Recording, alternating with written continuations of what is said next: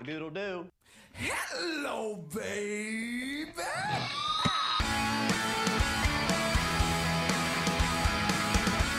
What a fucking day this is. How's everybody out there? There are places I remember all my life. There's some that change, some forever, not for better. Some have gone and some remain.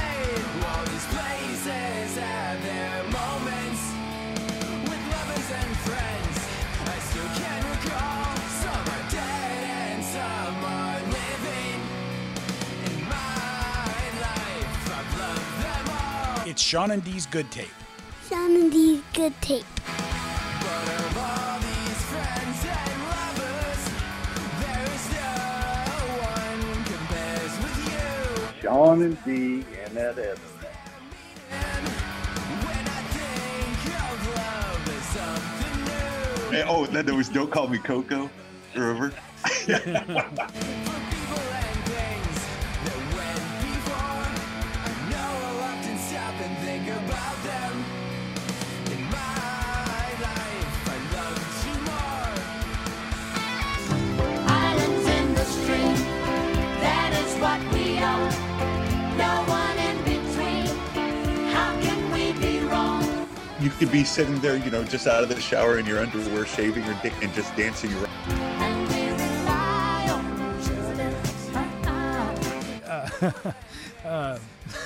That threw me off.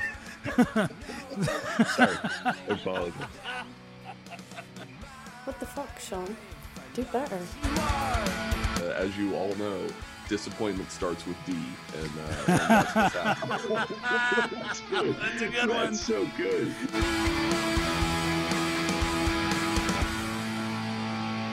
Alright, you motherfuckers. Let's get this party started! Welcome to another edition of Sean and Dee's Good Tape. Sean Newell, Dennis Brzezinski with us. How you doing, Dee? Hello, Bungo.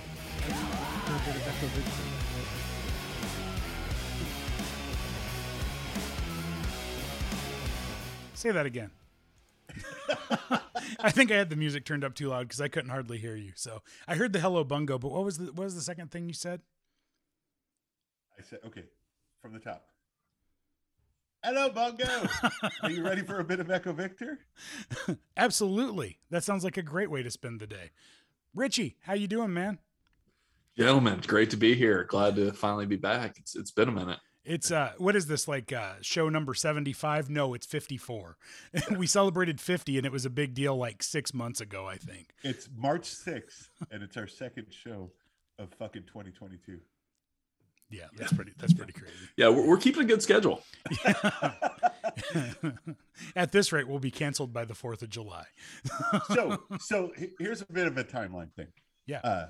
So we had discussed we were going to do the Eddie Vedder album that was coming out the week after, or a week or two after our last show, and we were going to hold off until I got to see Eddie Vedder live, which I had tickets for February 17th in Los Angeles, which got postponed due to the pandemic and COVID protocols. Well, to the 25th. Eddie had COVID, correct? Well, he had COVID before that. This was in a touring party. Oh, okay. Okay. He came out and said he had COVID in January before the tour started. Oh, He okay. was worried about it happening.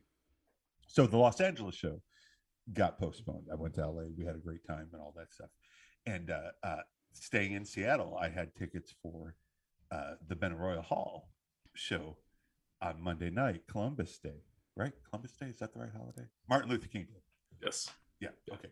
And President's Day. Or yeah, you're right. It was President's Day. It was a federal fucking holiday that I should have had off. And as I was standing in line with my lady friend in Universal Studios on Thursday afternoon, because we were on the West Coast. This is East Coast time after hours. Got a call from my boss saying, nope, they want you on a plane Monday so you can be on site on Tuesday. And I was like, oh, Jesus Christ. Yeah, so I had tickets to 2 of the Eddie Vedder shows and got to see none of them. Yikes. How much were you rooting for your flight to get canceled? Like Oh, all the times this year that you've gotten jacked around at the airport. See, it's like, come on, just one time work in my favor. Yeah, and no, of course it did not happen. Yeah, I 100% did that. I was, of course I had to go. I flew from Seattle to Georgia, and there's not going to be a snowstorm in Georgia anytime soon. But yeah, it was unbelievable. Although I did get to see my first show in since 2015. I got to see Dinosaur Jr. at the Showbox in Seattle, and that was great. I'm not sure I know who that is, by the way.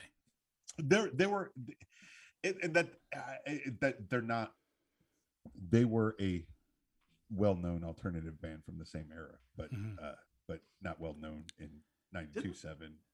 Yeah. Didn't they have one hit though? Like I feel like there was a song that got play from Dinosaur Jr. Yeah. So the question that I would have is Jen from France going to judge me because I just said that? Yes. Okay. 100%. Of course. I actually also tried to see Drive By Truckers leading up to the show, like a half an hour before the show there. This would have been the Saturday night before whatever holiday, President's Day. Drive By Truckers were playing at the Showbox, and I walked up there half an hour before. The tickets weren't sold out online, but I walked up to the Showbox and got turned away, and I was like, fuck. So yeah, you were texting me as you were like, well, I'm gonna make up for it because I'm gonna go see Drive By Truckers, and then you texted me, you're like, no, I'm not. So yeah, that was honestly, I can't think of anything that probably has broken my heart more in recent times than you not getting to see either of those shows. I was so bummed for you that I think I was depressed for a couple of days because of it. I had tickets to both of those shows. Yeah. Both of those shows. One got postponed, so it's like went online and it's like, okay, cool. They're expensive, but I can do it, and it's right around the fucking corner from me. Yeah. And So then got that call, and I was just like, fuck. Any chance of making up the LA show, or has it already been rescheduled? They've already made it up. Oh, they've already played it. It was February 25th. Okay. Yeah. So, like, neither Allie or I could make that trip back to LA for it. Man, that's a bummer. Yeah. I know. Yeah. And he played fucking Message in a Bottle with Stuart Copeland. Like, oh my god. And all right, so we're going to talk about Earthling, the new Eddie Vedder album today, and but it like, oh my god, some of the set lists for these shows, and because he's playing a lot of Pearl Jam stuff too, and and a lot of covers and things like that, and I had Los Angeles, California, which he could have picked any of the guests that he wanted to, and then I had tickets to Benaroya Hall, which is a famous theater in Seattle where a lot of cool shit has gone down, and he brought up Duff McKagan, talked about Mark Lanigan, like Jesus Christ. Yeah. Oh my god. Yeah. Just there's some things that you're like, baffling. well, I'll make it up. I'll make it up sometime, at some point. I don't know how that's going to be tough. That's a tough one. I mean, going to see Pearl Jam again. Yes. But that was something special that, is going to be hard to relive at some point in the future. Luckily though, I'm going to guess, this is just a guess, that you're probably going to be in Seattle again at some point. Oh, 1,000%. Yeah. 1,000%. So right now we've got tickets to go see Modest Mouse in April. Okay. We got VIP tickets, which, like meet and greet in a little, short acoustic set sort of thing. Nice. So, very cool. Yeah. And then potentially I'm thinking I'll be around for Point Fest, those tickets. So nice. Yeah. That's so awesome. Now that the world doesn't matter, nobody gives a shit about COVID and being safe and everything like that, and we can't go to baseball games. We got concerts to go. We got concerts. Although I'm afraid to buy, honestly, you're a primo example. Amanda and I with Alanis Morissette last September with Richie and Michelle, it's just every time that concert tickets are purchased, something gets stupid or screwed up or something like that. It's almost like just buy them the day of. And that way you're not, although you can't do that with Eddie Vedder, I'm sure, because I'm sure those shows sold out, but anything that doesn't, it's just better just to buy them at the last minute because it always gets screwed up. So ridiculous. So ridiculous. So speaking of concerts, though, that were probably crazy big production. Richie, you went to a show recently too, right? I did. I took Michelle and the kids to see Imagine Dragons 2 weeks ago. It was a Wednesday night show. Snowstorm or ice storm hit here. So it was that night. Oh, I didn't realize it was that night. Oh my gosh. Yeah. Oh man. It wasn't the terrible one. It was one. It was just, actually it was snowing like while we were at the concert, but then the roads were fine afterwards. They put on a good show. Like Dan Reynolds has so much energy. He has to burn 3,000 calories in a 2-hour set. Like there's just no way he's not. I would even say even if you don't really like their music, it's probably a pretty good show to see. Yeah. Yes. Yeah. And it does have, you're going to know half the songs. So from the time we saw them 3 years ago, they've had 2 more albums. And so about a third of the songs were off the 2 newer albums, which was kind of cool. So a lot of things we hadn't seen before. I don't know if I'd call it a band or a guy called Grandson opened up for him. You might want to check him out, D, if you haven't heard him. He had a very Rage Against the Machine vibe. Like the music wasn't quite Rage, but the message was like straight out of the Rage playbook. Really? Like it's Grandson? Grandson. But he referred to himself as Grandson. He had like there was a guitarist and either a drummer or a keyboard dude on stage with him, but he referred to himself as Grandson. I think he's Grandson. Was one of the other ones like older that maybe was grandfather or something? Father? Yeah, I don't think so. Okay, but it didn't sound great because like opening acts never do, because it's not like he had a much heavier sound. So the stage wasn't tuned to him, but like the music was intriguing from what I could gather, from what I could catch. I've always wondered if that's because went with a third cousin or second cousin as opposed to grandfather, like grandfather would. Anyway, go ahead. I don't need you analyzing my jokes, D. Piss off. No, I've always wondered though with concerts, is it because they're not set up on the main rigs, or is it because they don't want the opening acts to sound as good as the other acts to, make the other ones sound better? It could go either way with that. Yeah. And you're probably right. So anyway. Yeah. Well, good. I'm glad it was a good show. Good show. His parents were there, which I never, Dan Reynolds' parents were there, which I never could figure out why, because he's from Vegas. Like, I don't know why they would show up to a St. Louis show, but whatever. Maybe it was good. Maybe they just like to tour with him or something. Yeah. That's interesting. So, well, good. They could have been celebrating the Rams Super Bowl championship. Oh, could have been. Wow. Nothing like they were in the stadium the Blues play in. Oh, okay. That's fair. Yeah. Oh, Utah. There you go. What? Utah Jazz, St. Louis Blues, that sort of thing. There's a connection there. Yeah, sure. Okay. Anyway, so Earthling, tell us a little bit about where this album came from, D. I'm sure you know all of the background on it, so you can kind of lead this discussion. Well, yeah, because I watched that Bruce Springsteen interview. Wait, there was an interview? Why is this the first I'm hearing about it? Yeah. So sidebar. D told Richie and I probably a month ago the really good interview with Bruce Springsteen and Eddie Vedder, and we should make sure we check it out before this show. And we both might have forgotten. Yeah, he's a little chippy about it at this point.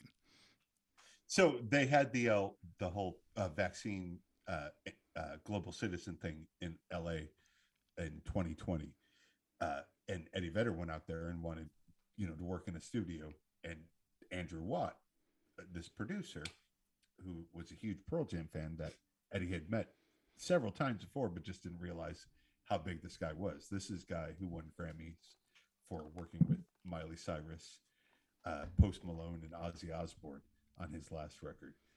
And so Eddie goes in there, just to kind of dick around on some things and practice and working on riffs. And Andy Watt looks at him and is like, "Hey, hold on, you got something there." And they just clicked. So all of a sudden, he's hanging out with this guy. They're writing songs.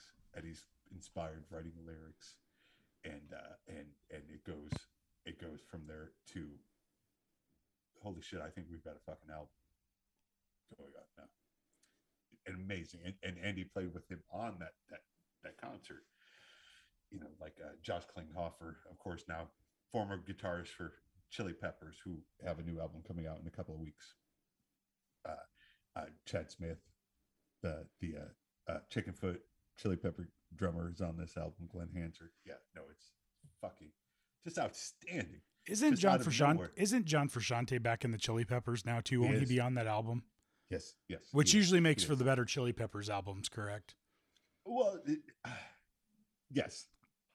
I just think they gel better with the 4 or 5 of them or whatever. You know, like Klinghoffer was a good substitute, but he's a little more modern. Oh, not ripping on him at all. It just I'm sure that hardcore Chili Peppers fans are excited for this album. Oh, including myself. Yes. Yeah. But yeah. No, this whole thing just came out of nowhere, and all of a sudden they're like, fuck, I think we're writing a record, aren't we? And they just started fucking around, inviting people in to play, and Chad Smith came in, helped write half the album. You know, like it's just unbelievable how this thing came about, like out of nowhere. And the band, okay, I'm a little bit confused because the album is called Earthling, but isn't the band called the Earthlings behind Eddie? Well, yes, and on purpose, because they were trying to use the term Earthling to make everybody relate to each other. Okay. Not saying human or anything, like we're all here doing this sort of thing together.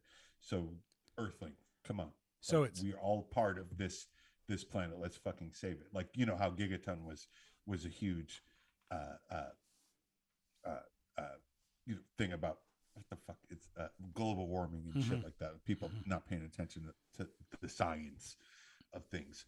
And you know, so he was trying to find a more inclusive term than humans, you know, or Americans or anything like that. So he just came up with Earthling.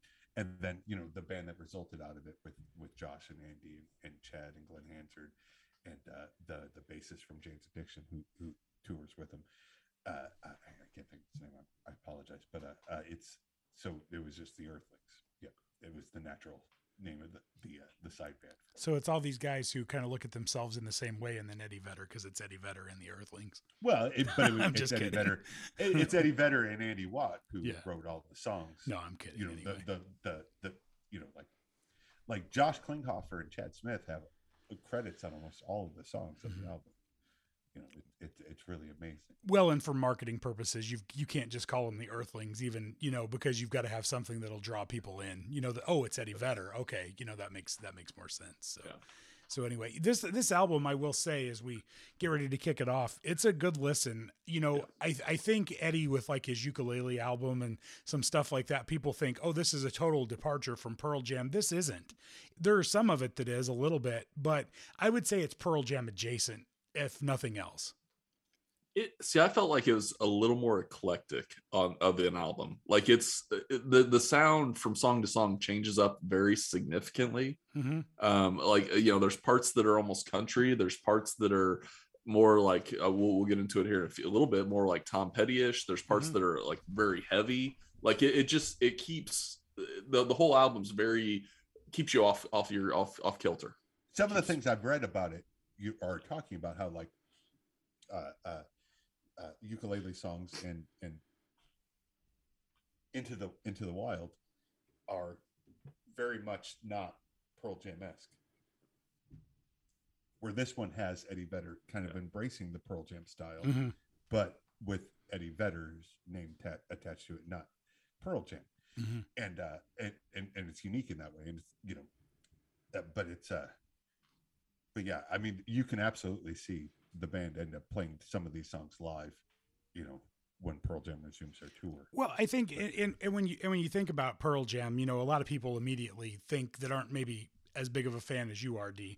They think of you know, 10 versus maybe Vitalogy, you know, and then but when they got to Yield and some of the albums since then, it sounds more like this than those first albums do. Yeah, sure. You know, so I think this is just Eddie's evolution more than it doesn't sound like Pearl Jam. Pearl Jam doesn't sound like Pearl Jam anymore in a lot of ways. Like Gigaton does not sound anything like 10 or Versus necessarily, with the way that the growth has come in the band. But and that's true, and it's not. I mean, there's some of the songs that are still have that same intensity. You know, it's not the angst that it was, right? But there's still a severe intensity, and we'll get into it on a couple of these songs that have the intensity of the early albums, or you know, even the shit on Backspacer and things like that. But yeah, no, I'm thrilled with this album, and you know, of course, I'm not going to be partial to it, but you know, like I obviously this is my favorite artist, so yeah, I'm tell you every one of the songs are great. You think you might be biased just a little bit? No, I can't imagine. Bit. So anyway, let's start with Invincible. If you got some stuff you want to say about that, I mean, I like this song. I think it's a great opener for the album, definitely.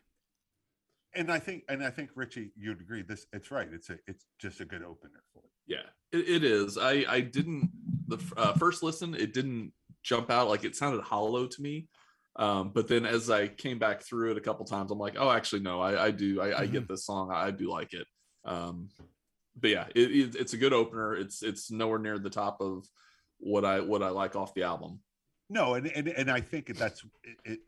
He said in the Bruce Springsteen interview that this was the song that they made music for first, but got lyrics for last. And I think that's appropriate because it's basically an opener saying, like, you know, again, the line I said at you know, are you ready for a bit of Echo Vector? You know, that's are you ready for Eddie Vedder? You know, are you Oscar Wilco? You know, like he's just going into it, setting the tone for the rest of the album. And that makes sense that they came up with the words last. I think that's what contributes to what I was calling the hollow sound, that it just the words aren't pulled out as much. It's the music on this one. Yeah, they had titled it Invincible and knew that's what they wanted to do it, but they couldn't figure out what they wanted it, and it was, you know, we are invincible when we love. And that's a lot of the theme of the album is empathy, you know, like you know, quit being so fucking selfish, feel for other people. Who could ask for more? The only rule is to keep your cool. When we love, we are light. Hey, you got a light? That right there is just like, help me out.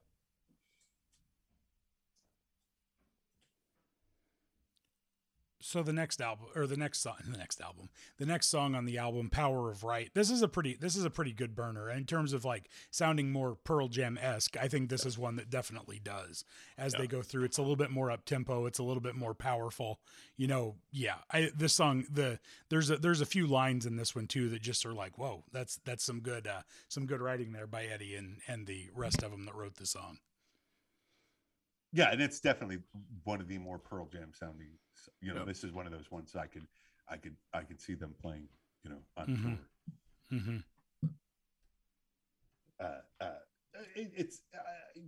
I mean, there's not a whole lot more to be said about that, but it was just like she came out of nowhere, had to be near her on a moonless night. She was the only light, no escape from her pull of gravitation. You know, like it was, and that could be speaking of, you know, a relationship, an ideology, you know, all of those sorts of things, you know, like just whatever makes you think what you're doing is right. And that's where I felt with that song. So I'm really curious to talk more about the next song, which is Long Way, because when this was the first single that was released off this, probably last fall. I want to say it's been a bit, you know, since it came out, because it came out a long time before the Haves. And it was when they announced the album sometime in like November or of 2020. Yeah. So 2021. You were initially disappointed by this song, and I was surprised because I liked it. I was really surprised by your reaction to it, D. So take me through your evolution with this song, which is Long Way. I don't know if I said that or not. Yeah, you did. And at first it just seemed like such a simple song. It is to push out. Yeah. And I was wanting something a little bit more, I think, and I was disappointed because it's like at first listen, it just didn't click with me. It just felt so generic, and the reason it felt so generic is because it's obviously a Tom Petty tribute. Mm-hmm. Yep. You know, and even having Ben Montank, the fucking organist from the Heartbreakers, play on this song, and the way he took the long way. Yep. Yeah. You know, that whole Tom Petty cadence. Yep. And you know, Eddie and Tom Petty, you know, have a history. You know, like the Oscars, he did The Room at the Top, and that's a song he covered in fucking Los Angeles too.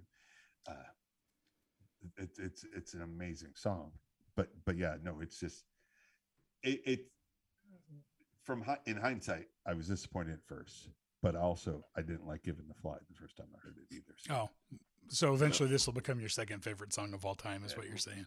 Possibly. Yeah. I'm glad you said that it was a Tom Petty tribute, because that was my note on this song, and this is one of my favorite songs off the album. But my note on it was, man, this really just sounds like a Tom Petty song. And then yeah, they wrote the song. Asked that Ben Montaigne. They said it was. He said to Bruce Springsteen, it was the first time he pulled his organ out of storage since the last show he played with Tom Petty. Wow. And came and played it on this album, and he played on another song on this album too. But it's absolutely a heartbreaker song. Yes. Yeah, it very much free falling. Like that's like it puts me in the same mind space as that or a couple other songs. Yep. Yeah. A lot of the oeuvre of Tom Petty. Yes. Oh yeah. And it's just brilliantly done, and from a friend, you know, it means a lot more. You know, like if you guys haven't seen it, there's an old clip of Eddie Vedder and Tom Petty doing The Waiting together. It's amazing. It's so fucking good. I bet. That's the cool thing, and we'll get into this a little bit later with some of the other songs, though. But Eddie likes to collaborate with other people you would not necessarily expect. And as we go through the album, we'll get to that even more with one of the duets that's on this album that kind of surprised me a little bit. But yeah, that's cool. I'd like to watch that at some point. Yeah, and one of the playlists we ought to do at some point is not even like an audio playlist. We should do YouTube clips, you know, that you can't find on Apple Music or Spotify or Amazon or something like that, where, you know, like just things that blew your mind, that you're like, holy fuck, I can't believe these two people are singing together, or they're covering this. Ooh, that'd be song. fun. And it's never going to be released, but it's on YouTube, you know. No, that'd be fun. Yeah, there's a few that already just popped into my head that would be fun to use with something like that. I think that would be a fun show to do, and the people can go back and watch. You know, we can do that. You could bring your YouTube list together again. That nobody gave a fuck about. Oh, it was worth a shot though, and see now it's gonna pay off that you made it, because we've got something to use it for. So, yeah, that's good. I gotta go take a piss. So okay. Do we want to take a break? Let's take a quick break, and we'll be back after this here on Sean and D's Good Tape after DPs.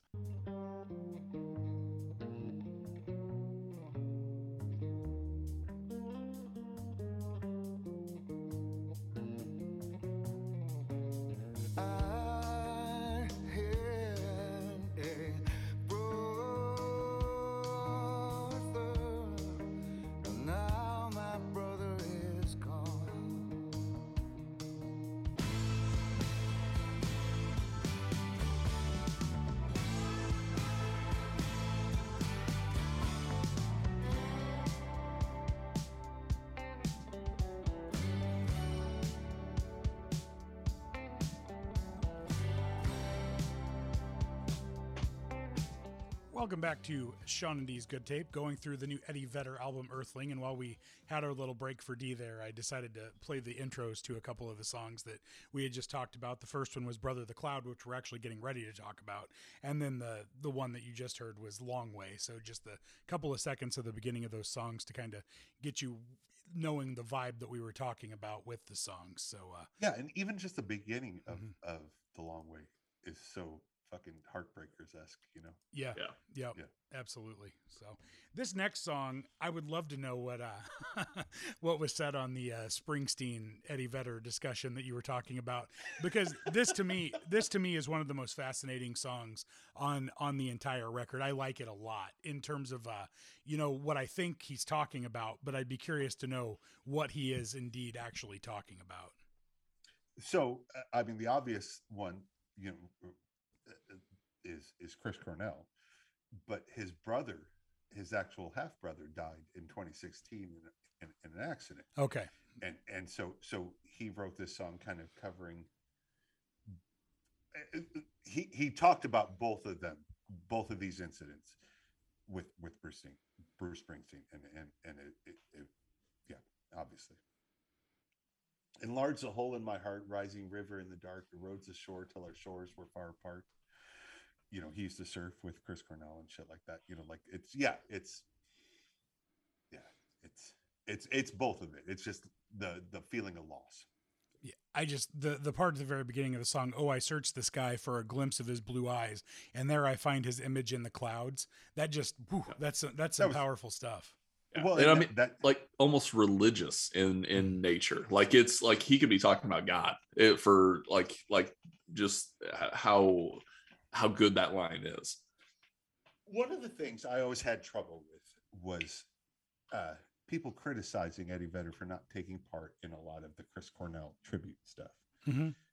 And I just don't think it's in Eddie's personality to be that open about his emotions, let's say, as somebody who's been accused of being emotionally unavailable before. But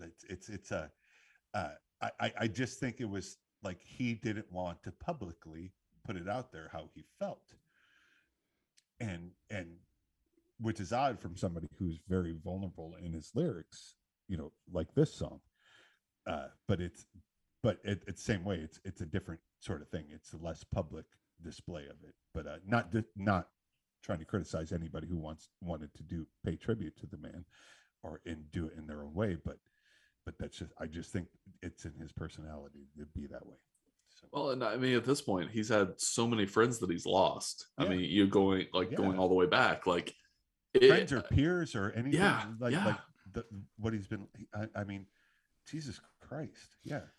And honestly, people mourn in their own ways, and it really isn't anybody's business on how he mourned Chris Cornell or his brother or anything else. That's his right to do it the way he wants. And tribute concerts are cool for fans, but it's not necessarily the easiest thing in the world to do for the artists that were close to the artist that's died. So I mean, I don't know. So it just that's a stupid criticism of him, honestly. There's no previous reference for this level of pain. I can't feign indifference, can't look away. The years they go by, the hurt I still hide. If I look away, it's just the outside. There's no previous reference for this level of pain. Oh, I can hear him sing. If I could wish it away. Yeah. Mm-hmm. I figured you also love the end too, where he goes on his F-bomb rant. Yeah. That's pretty powerful part of the song, honestly. It absolutely is. Mm-hmm. It absolutely is. Yeah. All right, the next song, Fall Out Today. This was probably not one of my favorites off the album. It's a great song. I would agree.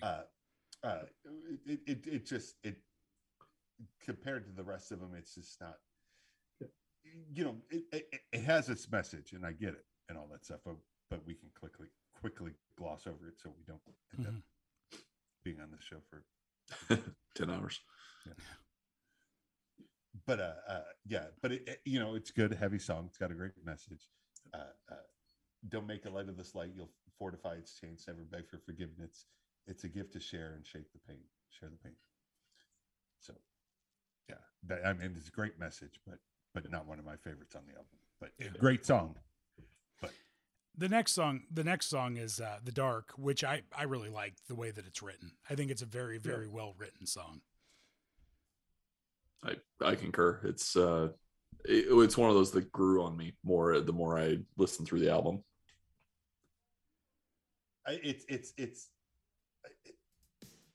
it's one of those things where it's got one of the more vague messages on the album, but it's just it goes. It's a good song.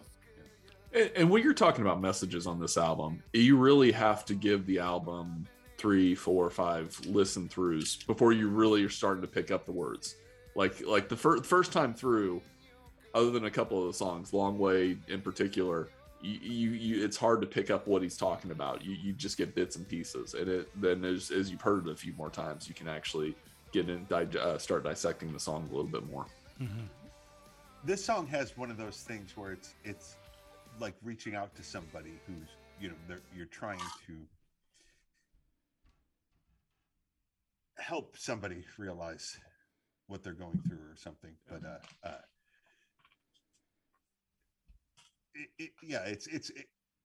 it's a great song. It's a great song. It's just more poppy filler than Yeah, I can see that. Like I said, I like the way it's written more than I like the way the song sounds. If you like Pearl Jam, Eddie Vedder, this is not the song for you. This is the departure. While I said most of it's Pearl Jam adjacent, this song is not. But I think it's very well written. The meaning of the song is very well written. Oh, absolutely. And again, it goes back to what we talked about. Like the whole album is built on empathy for, earthlings, for your fellow man. Yeah. And the next song, of course, is The Haves, which we talked about a month ago. Just such a sweet fucking song. Yeah. It's still good. It's hard not to consider it maybe the best song on the album. It's just every time you hear it, you're just like, this is a really good song. It's and just a good message. Yeah, it is. Yeah. And so he tells a story in the Bruce Springsteen interview that we all watched about driving down to Venice Beach Boulevard. I remember that. Yeah. And watching the homeless couple. So, all right, sidebar. So Seattle, downtown Seattle has a large homeless issue, and it's a huge issue, and there's people out there like just struggling. Like I don't know why they end up going to the larger cities like this that they do. I think because you have a little more infrastructure to survive on. Like it just, you may not be living in the shelter, but you have more people to try to panhandle off of. And you end up on the West Coast because climate wise, like Seattle, you can live outdoors 12 months a year. When I was in Hawaii a few years ago, like there was just as many homeless people as there were tourists. Yeah. In Waikiki Beach, and it's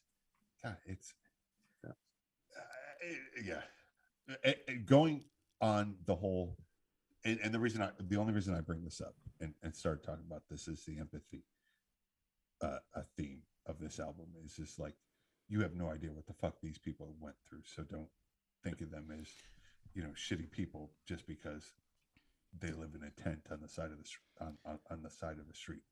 Like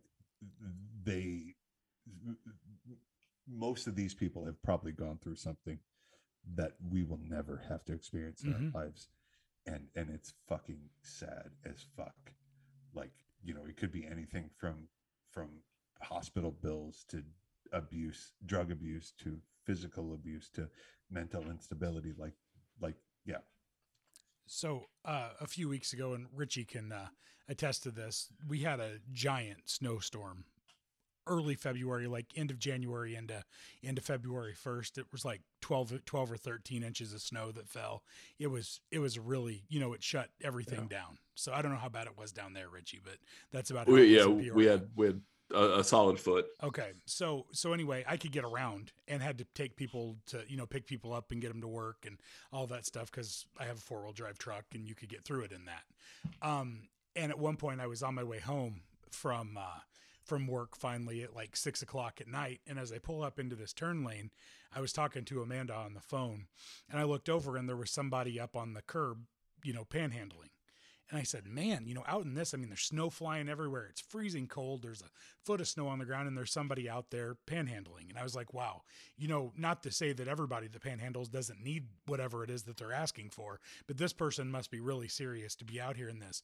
And I said, I'm going to give him a little bit of money. So I got some money out of my wallet and I was going to hand it to him.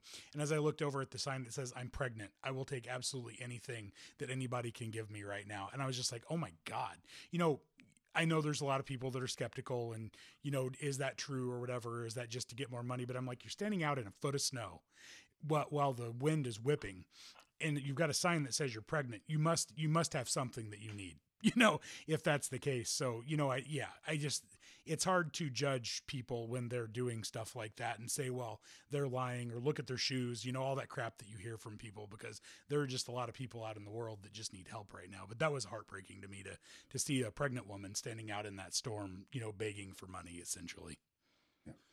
To give you a sense of the wind, Homer sent me video of his place in Franklin the next day.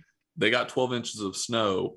He had no snow in his front yard, no snow on his driveway. Like, it was clear because the wind had carried it all off. It was insane. I'm looking at a foot of snow outside my house, and he got the same storm and had nothing because of the wind. Well, that was the windmills that blew it all away, right? Yeah, and that's where I told him. I told him it was the windmills. See, he thought they were going to be a bad thing. They're really coming in handy. They're perfect snow blowers for him, apparently. Oh, goodness. Okay. Where are we at? I don't even know what song we were on now. The one after the halves. Good and Evil. This one. Very hard song. Like this is the Pearl almost Jam heavy song. metal. Yeah. This is the Pearl Jam song. And it's a blast to the NRA president and his wife, LaPierre, whatever. Oh, it's yeah. I don't know if you guys can hear it, but I'm playing a little bit of it underneath. Yeah.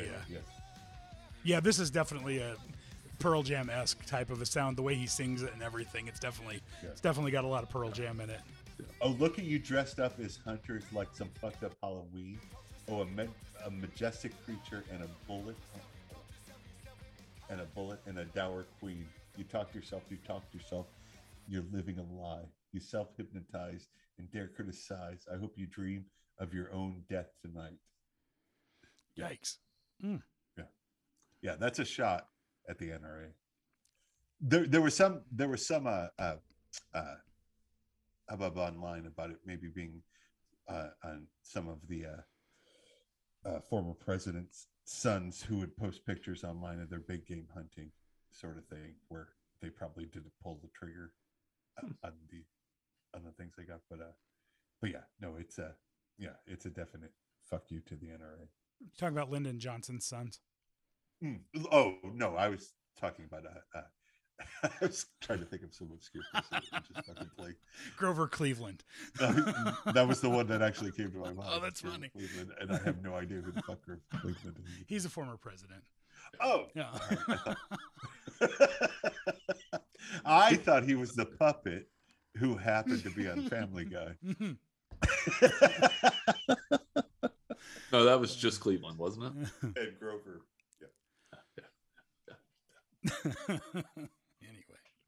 Anyhow. Yeah. All right. What's the next song?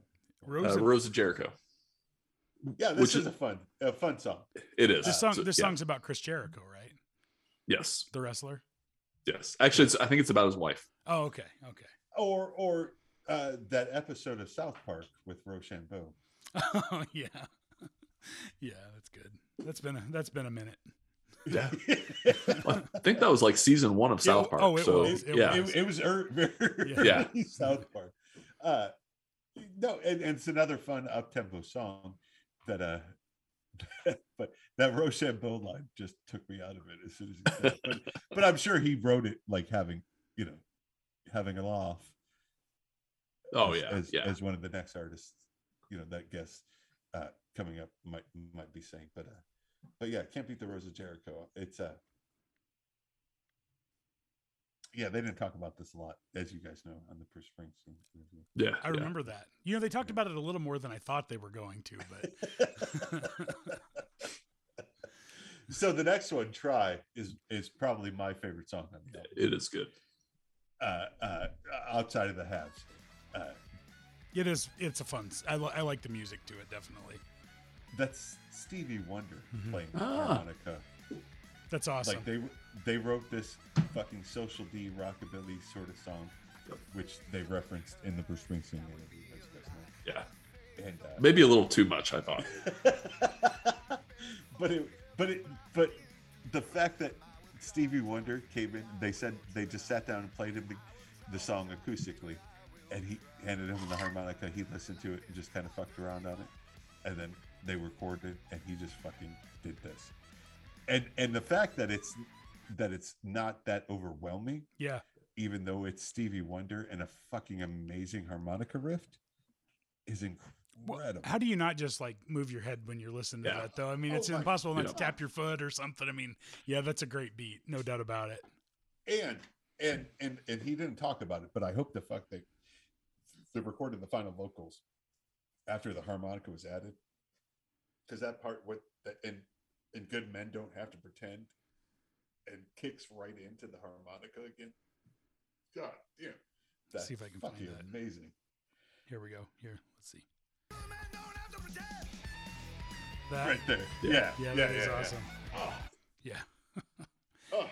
The power of editing too. That's I wonder how that song comes across in concert, or if they just use Stevie's stuff and just play it, over the, like pipe it in or whatever.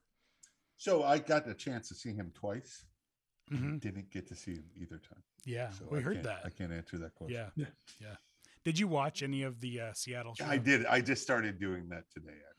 Actually, I didn't know if It I didn't know if you'd be able to allow yourself to do it. it was hard. It was hard because it I'm was- sure. Yeah.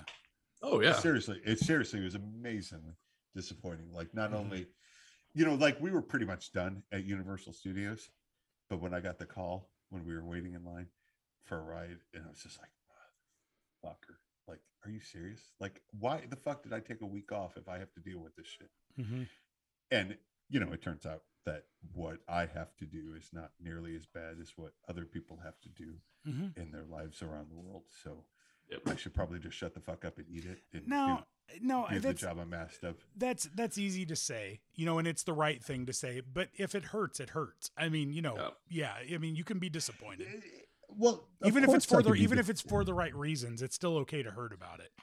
Sure, and I do, and I do privately until just this moment.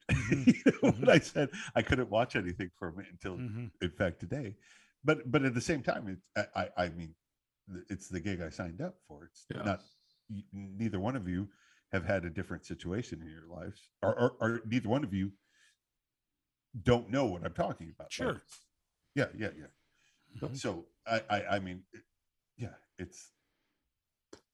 It I just remember. the timing sucks. Yeah. I remember when I think it was the Iraq War broke out, and you and I were Richie and I were supposed to go to an event down in St. Louis, and Dee was on standby because we didn't know if Richie was going to be able to go, or if they were going to fly you somewhere or make you work or whatever the case might be. But you ended up getting to go though, so that did work out. But yeah, it's always, you just never know what's gonna pop up. Was that Raw? Yeah, it was Raw. Yeah, the second time. Yeah. Yes. Yeah. Uh-huh. Yeah. Mm-hmm. Yeah. The one where Stone Cold gave Hogan a stunner, right? That was the first one. Yeah. That was the first one. Okay. Yeah. I don't remember what the second one was. It was Austin. It was Austin and The Rock. They did a big long skit at the very end of it before the. Oh, right, and they Yeah. actually put that on one of the After Mhm. Raw Yeah. DVDs or special Yeah. things. So that's Yeah. right. It was fun though. So Good. yeah. Mm-hmm. Yes, Uh, but Try is a good song. Yeah, Absolutely. it is. The next song just I don't know if I really like love it, but I think it's pretty cool, the duet that's on it. If you want to go So- into it, D. So it's Picture. It's Picture of Love, and what Eddie Vedder did was, again, having watched the Amazon interview with Bruce Springsteen, you guys know this. Yeah. That Eddie and his wife went and visited Bruce and his wife at their farm, and they rode horses and everything, and had a great day. And they had a picture taking of the four of them in front of this barn, And for Christmas later that year, Bruce sent Eddie and Jill this framed picture of the four of them in front of this barn. And so Eddie wrote the lyrics about this picture, like look at these four people, just in love with each other, in love with having a good time and everything. And he brought this song to Elton John. And Elton John famously wrote all the music to Bernie Taupin's lyrics. So Elton John took Eddie Vedder's lyrics and wrote an Elton John song called Picture of Love. And yeah, and how can you tell Elton John this is not what I expected from this song? You just fucking sing along and play along, and yeah. This could be where he's making up a story and we wouldn't know it, by the way. Because if there were a story that was made up, this is the one. Yeah. Well, you're right. Because I've watched this Amazon interview like 3 times, and you guys have probably watched it 4 or 5 times. Well, see, that's perfect. Yeah. You watched it. We watched it no times, and you watched it 3 times, meaning that we've watched it 3 times. Yeah, we all watched it once. Yeah, it's perfect. Oh yeah, it's been a long time. Yeah. Oh, by the way, speaking of things that you like, D, talking about this interview sidebar for a second, going back to that that show last fall where you picked all those really obscure songs by Sam Hunt and Florida Georgia Line and all of that stuff. Yeah. Did you get set up to get your Sam Hunt tickets for the Illinois State Fair? Okay, good. Good. I just wanted to make sure. Did you get the special premium backstage passes where you get to meet Sam Hunt? With stickers? With stickers. With stickers. Good. Okay, I just wanted to make sure. So his body will be like a back road that night. God. Anyway, all right. Next song. So actually, I was surprised. He started watching TV. He just ignored us. Yeah. And now he's leaving. That's sad. Bye, D. I actually had something about Picture that I wanted to say, but D. Go ahead and say departed. it. Go ahead and say it. He can hear it when he doesn't listen to the replay of this. Oh, that's true. That's true. It oddly enough, on Amazon Music, this is the most popular song on the album. It's just it's got to be because of Elton John. Just that people wanting to sample it. And I could see that. It just I really was shocked. Because by a long margin. Yeah, it's not that great of a song. Yep. Yeah. Agreed. It's a little catchy, but not better than a lot of the other things on there. Yeah. No, absolutely not. I mean, like we talked about, I think we've already gone through the best songs. Yeah. That are on there with the Haves and Long Way and Try. And then the rest of it's solid. This next song's kind of interesting that we're going to talk about. This one almost reminded me of a Counting Crows song, and I don't know if that's just because of Mrs. Potter. Mrs. Potter's Lullaby. I thought that too when I very first heard it. And the song is the song's called Mrs. Mills. So so I'm sure that was the catch to it. But I don't think he can hear us. No, he definitely can't. Now he can. Okay. So we started talking about Mrs. Mills a little bit, D, and we were talking about how it reminded us, and it's probably just because of the title, but it reminded us of Mrs. Potter's Lullaby just because it's Mrs. Mills. So, yeah. Oh, sure. Yeah. Okay. So, having watched the Bruce Springsteen interview, you guys are both aware that Ringo Starr guests on this song, and Mrs. Mills is actually the piano that's at Abbey Road. Okay. So people have gone in there and tried to buy it off of Abbey Road and have been refused, including Sir Paul. Oh. So yeah, this is basically a Beatles tribute song. So it's not like Mrs. Potter's Lullaby, Richie. I cannot wait to hear what you guys have to say about this. But yeah, hold on just a second. Let me pull it up here. Mrs. Mills waits in the dark for a red light to go on. And there's the piano at the beginning of it, so that makes sense. Yeah. As they play her a sound like a prayer, she sings like no one before. Oh, and holds her own as the sound unfolds over ivories as hers and hers alone. So every suitor gets her own song. To none of them she ever will belong, because no one never takes a Mrs. Mills home. Huh. People have been trying to buy this piano from Abbey Road. Oh, so that's the line Miss Madonna played by Paul. Yeah. Okay. All right. Lady Madonna. Yeah. Okay. That's cool. Because I couldn't figure that line out. Mr. Wonder, out. Then Sir John, Stevie Wonder, and Elton John. Miss Madonna played by Paul. Huh. Even royalty, they have to leave by dawn. Yeah. Huh. Well, I mean, I didn't necessarily love this song, but I love the meaning of it now that I understand it. You Listen know? to it again. And, I think I and- just missed this when I was listening to the Springsteen thing. I just missed this part. Oh, you probably weren't paying any attention whatsoever. Yeah. But yeah, no. And every suitor gets her own song. To none of them she ever will belong. I love that. Yeah, 'Cause that's pretty good. It's this fucking piano. It's about a goddamn piano. Yep. That's cool. And he said who it was about. One of you guys probably remember what the name was in the Bruce Springsteen. It was the thing at Abbey Road, right? No. Okay, yeah. None of us remember that, so it's good. Oh my gosh!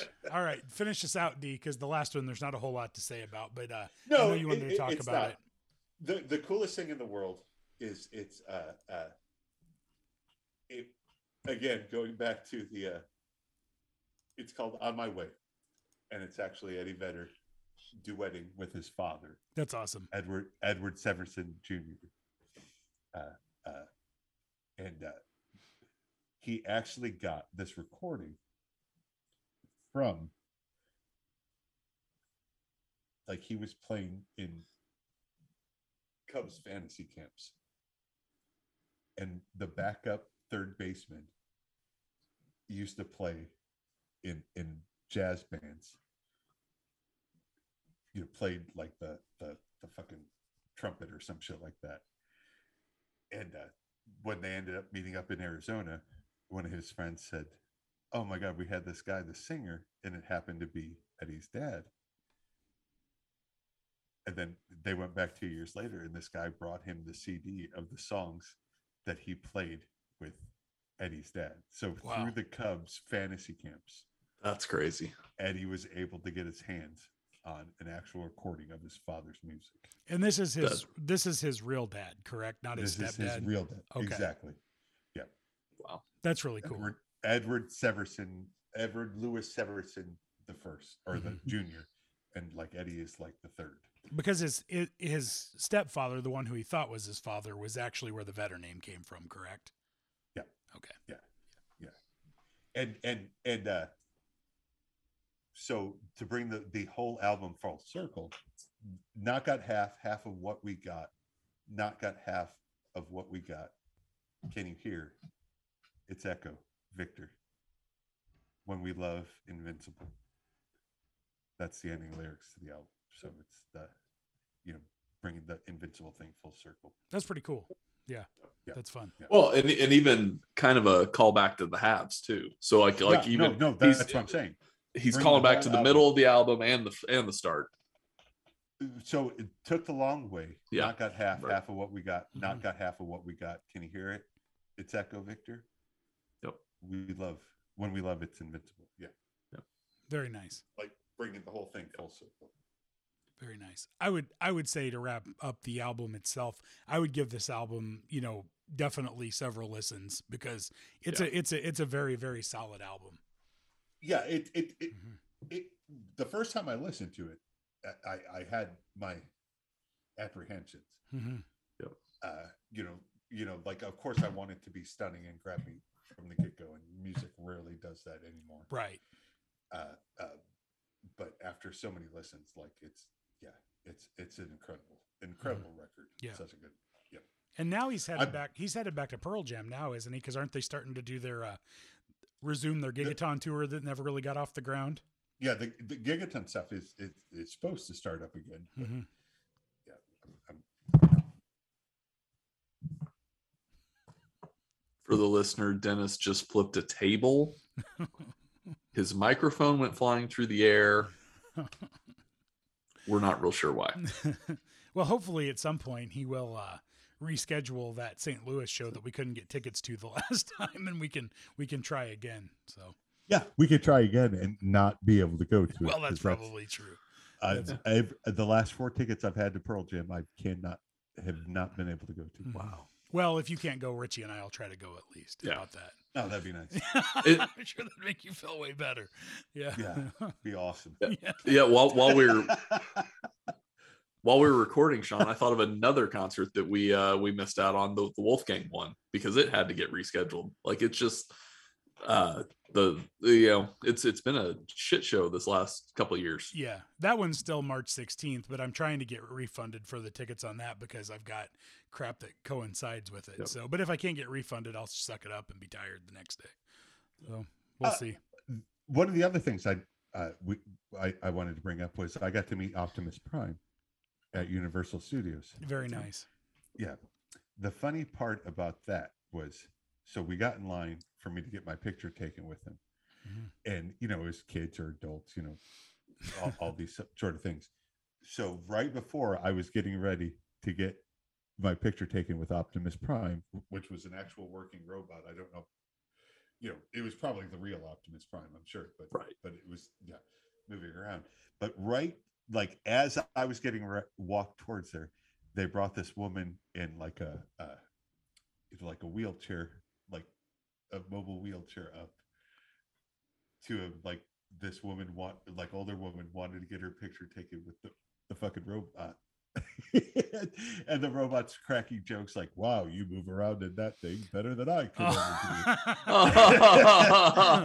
and like, oh, look at you, you're probably saving the world in your own special way, I'm sure. And then I walk up there and goddamn fucking Pearl Jam t-shirt. He's like, hello. Next. It was fucking hilarious. It was like, oh Christ. Like I was the nice guy that said, no, let her go in. In. Optimus Prime didn't see any of that. Yeah. He just saw that I was the fucking dickhead who could walk. Oh, man. But yeah. So did you talk about Unicron at all? No. Okay. Again, it was awkward, so I didn't get to okay. bring it up. Okay. But the one thing I did think about was his son. What was it? Rodimus Prime. Was like I was wondering what that was, what that was doing to him, in the whole, why wasn't he in the movies like he was? But anyhow. Yeah. It's a story for another day. It is. Which Optimus was it? Was the live action movies version or the 80s it was the Michael Bay. It was the Michael Bay, which is unfortunate because the cartoon Optimus Prime was better. Oh, sure, but the ride. Oh my gosh! Have either one of you been to that Universal Studios? I've been to the one in Florida. Oh, yeah. It's insane to me. Like I haven't been on a legit vacation for so long because I travel so much. Like I don't. You're always on vacation. Well, something like that. but yeah, like I remember saying to her when we were driving in California in the rental car. Being delayed and stuff. I was like, why do people do this for fun? like this is what I do for my job. Like having to sit in traffic or being delayed on flights. Like people do this for fun, for real? I don't get it. Yeah. I don't get it. Yeah. But it's just usually for a few days and then you go home. And then it seems like it was fun because you weren't at home. When you don't live on the road, it's not quite as bad. So yeah. So what should we do if we do a show again in March or maybe in April or whenever we do one? What are we thinking? All right. So I got two ideas. One of the fun ones and easy ones that we always come up with is an all woman female artist show. Those always work out really well. An all women's covers female artist show about an issue that we don't have any reason that have any intelligent things to say about. No cover songs. I love when we do cover songs because the three of us always find unique ones to do. The YouTube thing that I brought up earlier. I don't know if either of you have like other songs in your head that you want to bring up for a playlist, but not really. I was thinking maybe at some point, since we're doing such infrequent shows now, it might be fun to do like, I'm not saying this for the next show necessarily, but let's use the Foo Fighters as an example to say, bring your three most favorite Foo Fighters songs that are not Everlong, Monkey Wrench, the more common ones. Maybe what are your favorite? So like favorite B-sides of it. Yeah. But just like on a certain deep band. Cuts. Yeah, just like on a certain band as opposed to, deep cuts. Yeah. deep cuts sort of thing. Yeah, Okay. exactly. So we don't have to do that All right. for the next show, but I thought it'd be fun to do that with like some of our more favorite bands that we talk about quite a bit. You know, that Sure, you Counting Crows, Foo Yeah. Fighters, Pearl Jam, Nirvana, Yeah. Soundgarden, shit like that. Sam Hunt. Yeah, Sam Hunt. Yeah, I don't think I know any other Sam Hunt songs besides that one that you No. picked. Thank fucking Yeah. God. Oh shit! So I was in having lunch at Texas Roadhouse today, and the song they were playing was the jukebox song. I don't want to hear. I want to hear a country song. Don't feel like rocking. Oh, What Don't the Rock the Jukebox. Don't By rock Alan the Jackson? jukebox. That's who it Yeah. was. Alan Jackson. Yeah. That's who it was. Hey, have you guys seen, speaking of like a Texas Roadhouse or, you know, an Applebee's type place? I was watching John Oliver last week. Have you guys seen the deal that CNN did with Applebee's? Oh my gosh, it's so this was so funny. They were talking about Ukraine and Russia and all of that stuff, and then they go to a squeeze back where you can still see like B-roll of what's going on over in Ukraine. They're still showing live video, and that stupid Applebee's commercial with Chicken Fried by the Zach Brown Band comes on, and you know, it just, the inappropriateness was so horrible. So of course John Oliver's making fun of it, but then he would just show like really sad shit that happens, and then immediately show the Applebee's commercial just to be funny. It was good stuff. So if you haven't seen that, and John Oliver's one of those people that is kind of hit or miss with me on what, depending on what he's talking about. But that was, with a lot of yeah, people. but that was pretty spot on and funny though. So if you get a chance to see that, it was good stuff. What would have been worse if they'd done the Chicken Fried commercial or the Cheers The ripoff Cheers commercial? commercial. Like Oh. which? Where everybody knows your name. Yeah. yeah. Yeah. Either one's really not great. So No. I don't understand this what point- I think at this Applebee's point- is at just this trying point- to. Yeah, go ahead. At this point, when Applebee's is being brought up with the situation in the Ukraine, Mhm. You're- I don't think you can have this conversation. Yeah. yeah. I think at this point, Applebee's needs to stop marketing because everything they do blows up in their face. Yeah. They've had a Basically. rough year. Yeah. So I don't know. You know, and the funny thing is, I don't know how it is down in your area, Richie, but the one in Peoria and East Peoria both closed. There's not even an Applebee's in this area anymore. So Applebee's is the only chain casual dining restaurant that we have. So I've never been there. I've never been an Applebee's fan, but like we don't have Chili's or Fridays. We have a whole bunch of unique one-off places, That's the or best. they may have. Yeah, it's great. 54th Street and places like that. But yeah, no, we have lived here almost 3 years. Have not gone once. Well, good for you. Well, I mean, the local places that's the best way to go. Yeah, Yeah. absolutely. So yeah, especially local barbecue places. Those are my favorites. So. Oh, we actually just got an Edley's, which is I don't know a what that Nashville place. Oh, okay. And this is the first expansion outside of Nashville. Mm-hmm. It's fantastic. Yeah. Oh, that sounds awesome. So yeah, I ate at a local barbecue place on Friday for lunch, and it made my weekend. So yeah. All right. So what do we want to do next show? We talked about a lot of different things. Where we want to go? Well, more Bruce Springsteen interviews, right? Like, because we're really good at watching those. I'm gonna watch that between now and the next show just so I can talk all about it, even though it's too late. Yeah. So what do you want to do, D? Let's do covers. And do covers? Okay. Covers. Good. Okay. You got one in your back pocket for song number 10? Me? Yeah. Do we need to have people like email us or anything with covers requests? You got one? Yeah. Okay.